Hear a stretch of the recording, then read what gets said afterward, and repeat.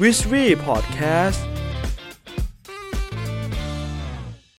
สวัสดีครับทุกคนขอต้อนรับเข้าสู่ Wishry Podcast ครับผมสร้างทุกๆวันให้เป็นวันที่มีความหมายครับวันนี้เราอยู่กันที่ EP ที่39ครับผมกับผมเบยนันท์วันนี้เสียงผมอาจจะไม่รู้ฟังออกหรือเปล่าพอดีผมไม่ค่อยสบายนิดนึงเสียงอาจจะไม่ค่อยเหมือนปกติอาจจะไม่ได้ล่าเริงเท่าเดิมอะไรเงี้ยครับโอเคก็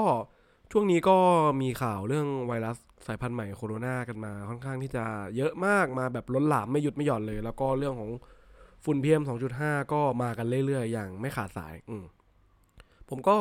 ขอให้ทุกคนดูแลสุขภาพร่างกายตัวเองให้ดีนะครับแล้วก็พยายามปกป้องคนที่คุณรักด้วยละกันแล้วก็ที่สำคัญเลยเรื่องของสุขภาพจิตใจเราด้วยก็เห็นหลายๆคนเนี่ยตอนนี้ก็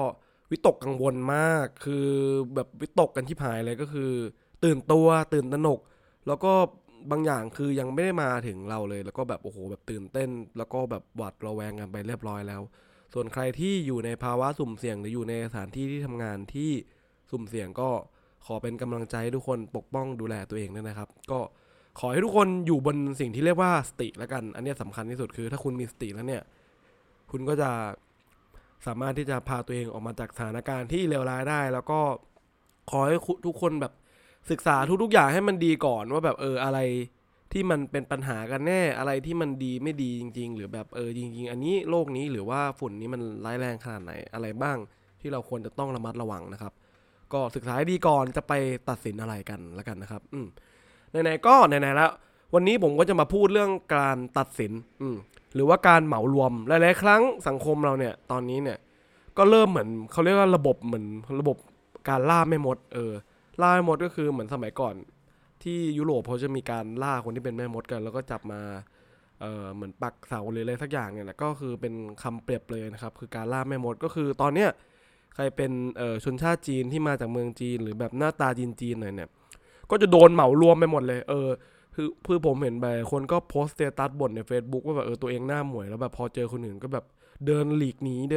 จนถึงขั้นแบบมีเรื่องมีราวกันก็ซึ่งบางครั้งเนี่ยการเหมารวมเนี่ยถ้าเราใช้ผิดวิธีเนี่ยก็จะเกิดผลเสียมากกว่าผลดีใช่ไหมครับแต่บางครั้งเนี่ยการเหมารวมก็อาจทำให้เรารอดพ้นจากเรื่องร้ายๆไปได้โอเคมันอาจจะดีถ้าเกิดคุณแบบเหมารวมถ้าเกิดมีคนนี้คุณก็จะไม่เข้ามายุ่งโอเคมันทำให้คุณเปอร์เซ็นต์เสี่ยงน้อยลงไปทีนี้เราจะใช้การเหมารวมยังไงให้มันเกิดประโยชน์สิ่งที่เราควรทำอย่างแรกเลยคือการเลิกตัดสินคนอื่นครับคำว่าเลิกตัดสินก็หมายความว่าไม่ได้เห็นอะไรก็เหมารวมตัดสินไปก่อนเลยตัวอย่างเช่นบางคนเนี่ยก็เจอคนที่มีรอยสักเต็มตัวก็ไปตัดสินเขาแล้วว่านี่มันเกเรมันอันตพาลมันไม่มันกุ้ยหรือแบบอะไรเล็กๆน้อยๆซึ่งอันเนี้ยผมจะเห็นบ่อยมากในวัยผู้ใหญ่ที่แบบเป็น Gen X อะไรเงี้ยก็จะแบบตัดสินคนที่สักแล้วว่าอย่างนั้นอย่างนี้แบบนี้แหละผมว่ามันจะทำให้เราหลายๆคนเนี่ยพลาดโอกาสดีๆไปเยอะนะครับสำหรับการเหมารวมเวลาเราเจออะไรทีนี้เราจะพึ่งตัดสินคนอื่นถ้าเรายังไม่รู้จักเขาดีพอผมก็เคยโดนอาจารย์ฝรั่งสอนผมเมื่อสมัยก่อนตอนที่ผมยังเด็กๆคือเขาสอนผมว่าถ้าเกิดผมเนี่ยได้ยินเรื่องของเขาเรื่องที่ไม่ดีของเขาเนี่ยให้เราแบบเหมือนเชื่อแค่ครึ่งนึง50%ครึ่งอีกครึ่งนึงก็คือไม่ต้องเชื่อเหมือนแบบให้ถือไว้ครึ่งนึงก่อนอย่าเพิ่งไปฟังจากปากคนที่3แล้วแบบตัดสินไปเลยให้เชื่อแค่ครึ่งเดียวก่อนแล้วทีนี้ถ้าเกิดผมได้ยินเขาพูดด้วยปากของตัวเองเนี่ยก็ให้ผมแบบเชื่อแค่70%คือบางทีคุณได้ยินสิ่งที่เขาพูดแต่คุณไม่รู้ว่าเจตนาการกระทำเขาคืออะไรก็เลยเชื่อแค่70%แต่ถ้าเกิดเราเนี่ยเห็นเขาลงมือทำไปแล้วเนี่ยผมก็จะเชื่อเขา90%ก็ยังไม่100%เพราะว่าก็คือถูกสอนมาว่าแบบอย่าเพิ่งตัดสินคนจนกว่าเราจะได้รู้เจตนาจริงๆของเขาการกระทำเขาแค่ครั้ง2 ครั้งเราจะยังตัดสินอะไรเขาไม่ได้จนกว่าเราจะได้รู้เจตนาว่าที่เขาทำไปทั้งหมดเนี่ยทำไปเพื่ออะไรหรือเหมือนบางคนเงี้ยแบบก็คือจะเห็นแบบโจรที่โจรเนี่ยบางคนบอกโจรก็คือตัดสินแล้วไม่ดีทีนี้การกระทำของโจรเนี่ยเขาอาจจะไม่ดีแต่บางทีแบบถ้าคุณไปคุยกับโจรผมคิดว่าแบบโจรทุกๆคนแม่งมีเหตุผลที่แบบน่าสงสารเหมือนแบบถ้าคุณไปศึกษาจิตวิทยาดีคุณจะเข้าใจว่าแบบทำไมโจรเขาถึงปล้นหรือว่าแบบเขามีปัญหาอะไรยังไงแต่ผมก็ไม่ได้บอกนะว่าแบบซัพพอร์ตเฮ้ยโจรดีหรืออะไรอย่างงี้นะแต่คืออยากจะเล่าให้ทุกคนฟังเฉยว่าอย่าเพิ่งไปตัดสินคนจนกว่าคุณจะได้รู้เจตนาจริงๆของเขานะครับอีกตัวอย่างนึงที่คนเราเนี่ยชอบเหมาก็คือการตัดสินคนจากสถานภาพทางสังคมหรือว่าพวกอาชีพเช่นไอคนนี้เป็นคุณหมอหลายๆคนก็จะแบบ คุณหมอต้องเป็นแบบนี้บาใจดีหรือคนนี้เป็นพยาบาลก็ต้องใจดีไม่หงุดหงิดยิ้มสดใส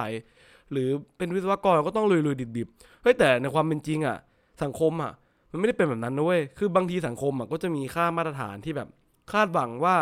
ในแต่สถานะของสังคมเอาไว้เหมือนแบบบางคนเป็นผู้บริหารคนก็คิดว่าผู้บริหารต้องแบบมาดนิ่งต้องแบบเท่แต่แบบก็มีผู้บริหารหลายๆคนที่ผมรู้จักที่แบบแบบเฮฮากันเองแบบปั่นกวนตีนอะไรเงี้ยก็มีเยอะแยะแล้วก็มีนักดนตรีหลายๆคนที่แบบเป็นคนมาดนิ่งเนียบๆที่แบบหลายๆคนคิดว่าเป็นนักดนตรีต้องแบบติดหลุดโลกไว้ผมยาวๆแต่บางคนที่ผมรู้จักก็แบบเซ็ตผมเป๊ะแต่งตัวเป๊ะมากจนแบบบางคนไม่รู้เลยว่าเป็นนักดนตรีเออผมก็อยากให้ทุกคนเนี่ยลองมองประเด็นนี้ดูด้วยว่าอาชีพหรือว่าสถานะทางสังคมเขาว่าการที่เขามีลูกเยอะหรือมีลูกน้อยหรืออะไรก็ตามหรือการที่เขามีอายุเท่าไหร่เนี่ยมันไม่ได้สื่อเลยนะว่าเขาเนี่ยจะมีลักษณะนิสัยแบบที่ในอุดมคติสังคมเป็นขนาดนั้นหรือบางคนแบบอายุ50กว่าแล้วก็ยังทำตัวเหมือนเด็กแต่เด็กบางคนอายุแค่10กว่าก็ยังทำตัวเหมือนผู้ใหญ่ที่แบบอายุเยอะๆแล้วนะครับก็อยากให้ทุกคนใจเย็นๆกับเรื่องนี้ดูส่วนตัวพวกเราเองเนี่ยก็เห็นไหมว่าตัวอย่างทั้งหมดเนี่ยพวกเราเองก็ไม่ได้ชอบคนที่มาเหมารวมเราแบบอย่างเช่นคุณแบบเป็นโปรแกรมเมอร์เป็นนักเขียนโปรแกรมแล้วคุณโดนพวกโปรแกรมเมอร์มันต้องแบบเนิร์ดแบบพูดไม่เป็นเงียบเป็นอินโทรเวิร์ตซึ่งหลายๆคนโปรแกรมเมอร์ที่ผมรู้จักก็เป็นเอ็กโทรเวิร์ตเฮฮาชอบเข้าสังคมชอบปาร์ตี้เห็นป่ะว่าเราก็ไม่ได้ชอบให้คนอื่นมาตัดสินเราตั้งแต่ที่เราแรกเจอแต่ว่าตอนนี้หลายๆคนก็กำลังจะไปเหมาไปตัดสินหมดแล้วแบบเหมาหลายๆอย่างด้วยความหวาดเราใช้ความกลัวเป็นที่ตั้งแล้วเราก็ไปเหมาแล้ววันหนึ่งอ่ะคุณไปเหมาเขาเยอะๆคุณก็โดนเขาเหมาบ้างโดนเขาคิดลบใส่บ้างโดนเขาตัดสินใส่บ้างผมเห็นบางคนบอกไม่ชอบคนคิดลบไม่ชอบสถานการณ์ที่มันอยู่กับคนคิดลบแต่ผมก็เห็นช่วงนี้ทุกคนก็แบบแชร์แต่เรื่องลบๆออกมาถ้าเกิดถึงตอนนั้นอ่ะเราโดนตัดสินแบบนี้เราก็คงจะรู้สึกแย่เหมือนกันเพราะงั้นเนี่ยไม่มีใครชอบให้มาโดนเหมารวมหมดหรอกครับผมว่าเราน่าจะต้องอยู่บนพื้นฐานของความเป็นจริงว่าอะไรกันแน่ที่มันจริงหรือแบบอะไรที่มันเวอร์เกินไปคือที่พูดมาเนี่ย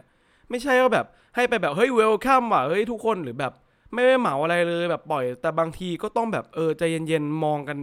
ให้หลายๆมุมกันหน่อยว่าผมเห็นในโซเชียลเนี่ยเห็นแบบนักท่องเที่ยวชาวจีนเขามาเที่ยวเนี่ยคือบางคนถึงก็แบบขยักขยงว่าออกไปแบบไล่หรืออะไรเงี้ยคือบางจุดคือคนไทยก็เราก็พวกเราชาวไทยก็เป็นได้เหมือนกันแล้วก็เขาก็เป็นได้เหมือนกันเพราะนั้นเนี่ยเขาก็กลัวไม่ต่างกับเราหรอกฝั่งเขาก็คงจะหนีมาเหมือนกันซึ่งอันเนี้ยเราก็ต้องอยู่บนพื้นฐานของความเป็นจริงเรื่องของกฎหมายบ้านเมืองหรือแบบข้อบังคับรัฐบาลหรือว่าเศรษฐกิจสังคมที่เขามีกฎระเบียบยังไงสำหรับประเทศเราทีนี้ผมเชื่อว่าใครๆก็กลัวผมก็กลัวเนี่ยตอนนี้ผมก็ป่วยแบบเป็นไข้ผมก็กลัวแต่ว่าไปเช็คมาแล้วก็ไม่ใช่อะไรเงี้ยไม่มีใครอยากให้เกิดขึ้นกับตัวเราเองหรอกแม้กระทั่งตัวผมหรือแบบที่ผมพูดมาผมก็ไม่ได้โลกสวยนะหรือแบบอะไรเงี้ยแต่คือใครๆก็กลัวมันเกิดขึ้นกับตัวเราเพราะงั้นเนี่ยสิ่งที่เราควรทำคือการป้องกันคำว่าป้องกันก็คือป้องกันในจุดที่ตัวเราเองทำได้คือหาหนทางที่จะป้องกันตัวเราเองก่อนจากสิ่งที่เรากลัวเช่นบางคนกลัวที่จะเป็นเรื่องของ PM 2.5 ก็ต้องหาแบบหน้ากากที่สามารถN95 เข้ามาใส่ปกป้องเราได้ป้องกันตัวเองก่อนแล้วก็พยายามที่จะหลีกเลี่ยงสถานการณ์ที่จะทำให้ตัวเราเสี่ยงต่ออันตรายนะครับซึ่งตอนเนี้ยหรือใครเนี่ยที่อยู่ในจุดที่สามารถที่จะช่วยเหลือคนอื่นได้หลายๆคนน้องๆที่ทำงานเป็นคุณหมอคุณพยาบาลหรือแบบพี่ๆหลายๆคนทำงานอยู่สนามบินก็ขอให้ทุกคนเป็นกำลังใจให้และกันให้ทุกคนแบบช่วยเหลือสังคมเราต่อไปนะครับประมาณนี้เนาะวันนี้ก็ฝากไว้นะครับประมาณนี้ก็อย่าเพิ่งไปตัดสินอะไรใครเพราะเมื่อไหร่ก็ตามที่คุณตัดสินเขาเนี่ยเขาก็จะตัดสินคุณเช่นกันแล้วคุณก็คงไม่อยากให้มันเกิดขึ้นแบบนั้นประมาณนี้ครับ